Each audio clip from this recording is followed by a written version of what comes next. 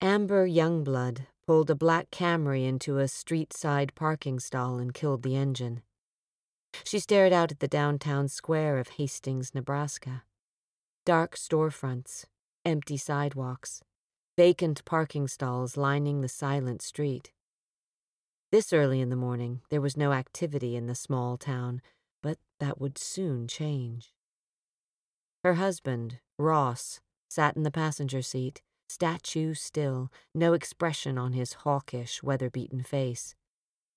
Black jeans, black sweatshirt, both tight against his thin, scrawny, strong frame. His long hair was tied into a ponytail, a sprinkle of gray sharing space with the darker hairs. "So, we're doing this," Ross said. "We're really doing this." "Damn straight we are." Ross turned and faced the man who'd just answered, his older brother, Shane, the third and final member of their party. A massive, stocky man, squeezed into the car's small back seat like an elephant in a cartoon.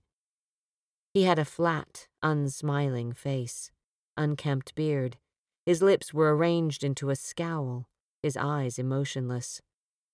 Late 30s, a few years older than Ross and Amber.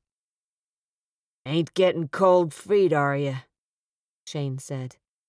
"Hell no," Ross answered. "I'm ready to go." "Good." Shane looked at Amber. "You?" "Yeah," Amber said. "I'm ready."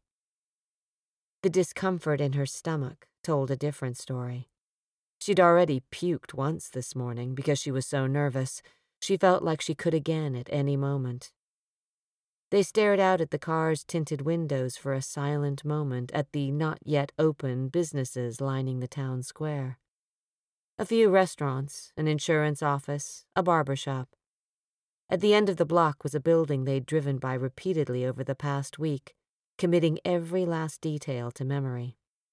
It was a large building with a brick facade.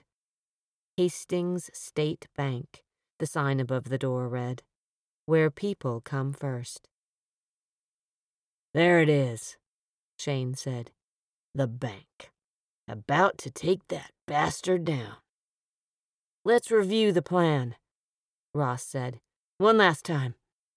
"Review the plan? Shit, Ross! You should have the plan down cold by now." "I do. And why the hell you asking to review it again?" "Just wanted something to talk about. I don't like the silence. Trust me. I know what to do when this goes down." "You better. Focus, man. We gotta focus. Can't afford any mistakes here." "You grabbed the baggie before we left, right?"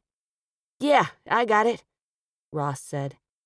He pulled a small baggie filled with about 20 pills from his pocket, a mix of white, blue, and yellow ones. "Pop one," Shane said. "Time to get serious. And stick with the yellows. Don't need much, just a quick hit." Ross grabbed a yellow pill from the bag and put it into his mouth. "Good," Shane said. "Now, toss it back here."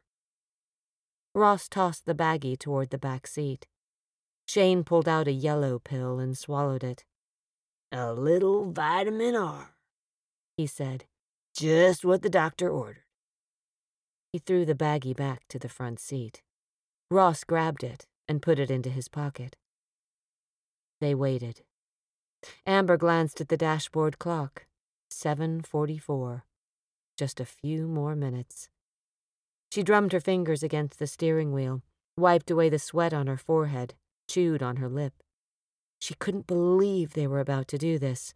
Rob a bank. Like something out of a movie. She never thought things would actually reach this point. She figured a minor detail would fall through and they'd have to back out at the last minute. But here they were, only moments away.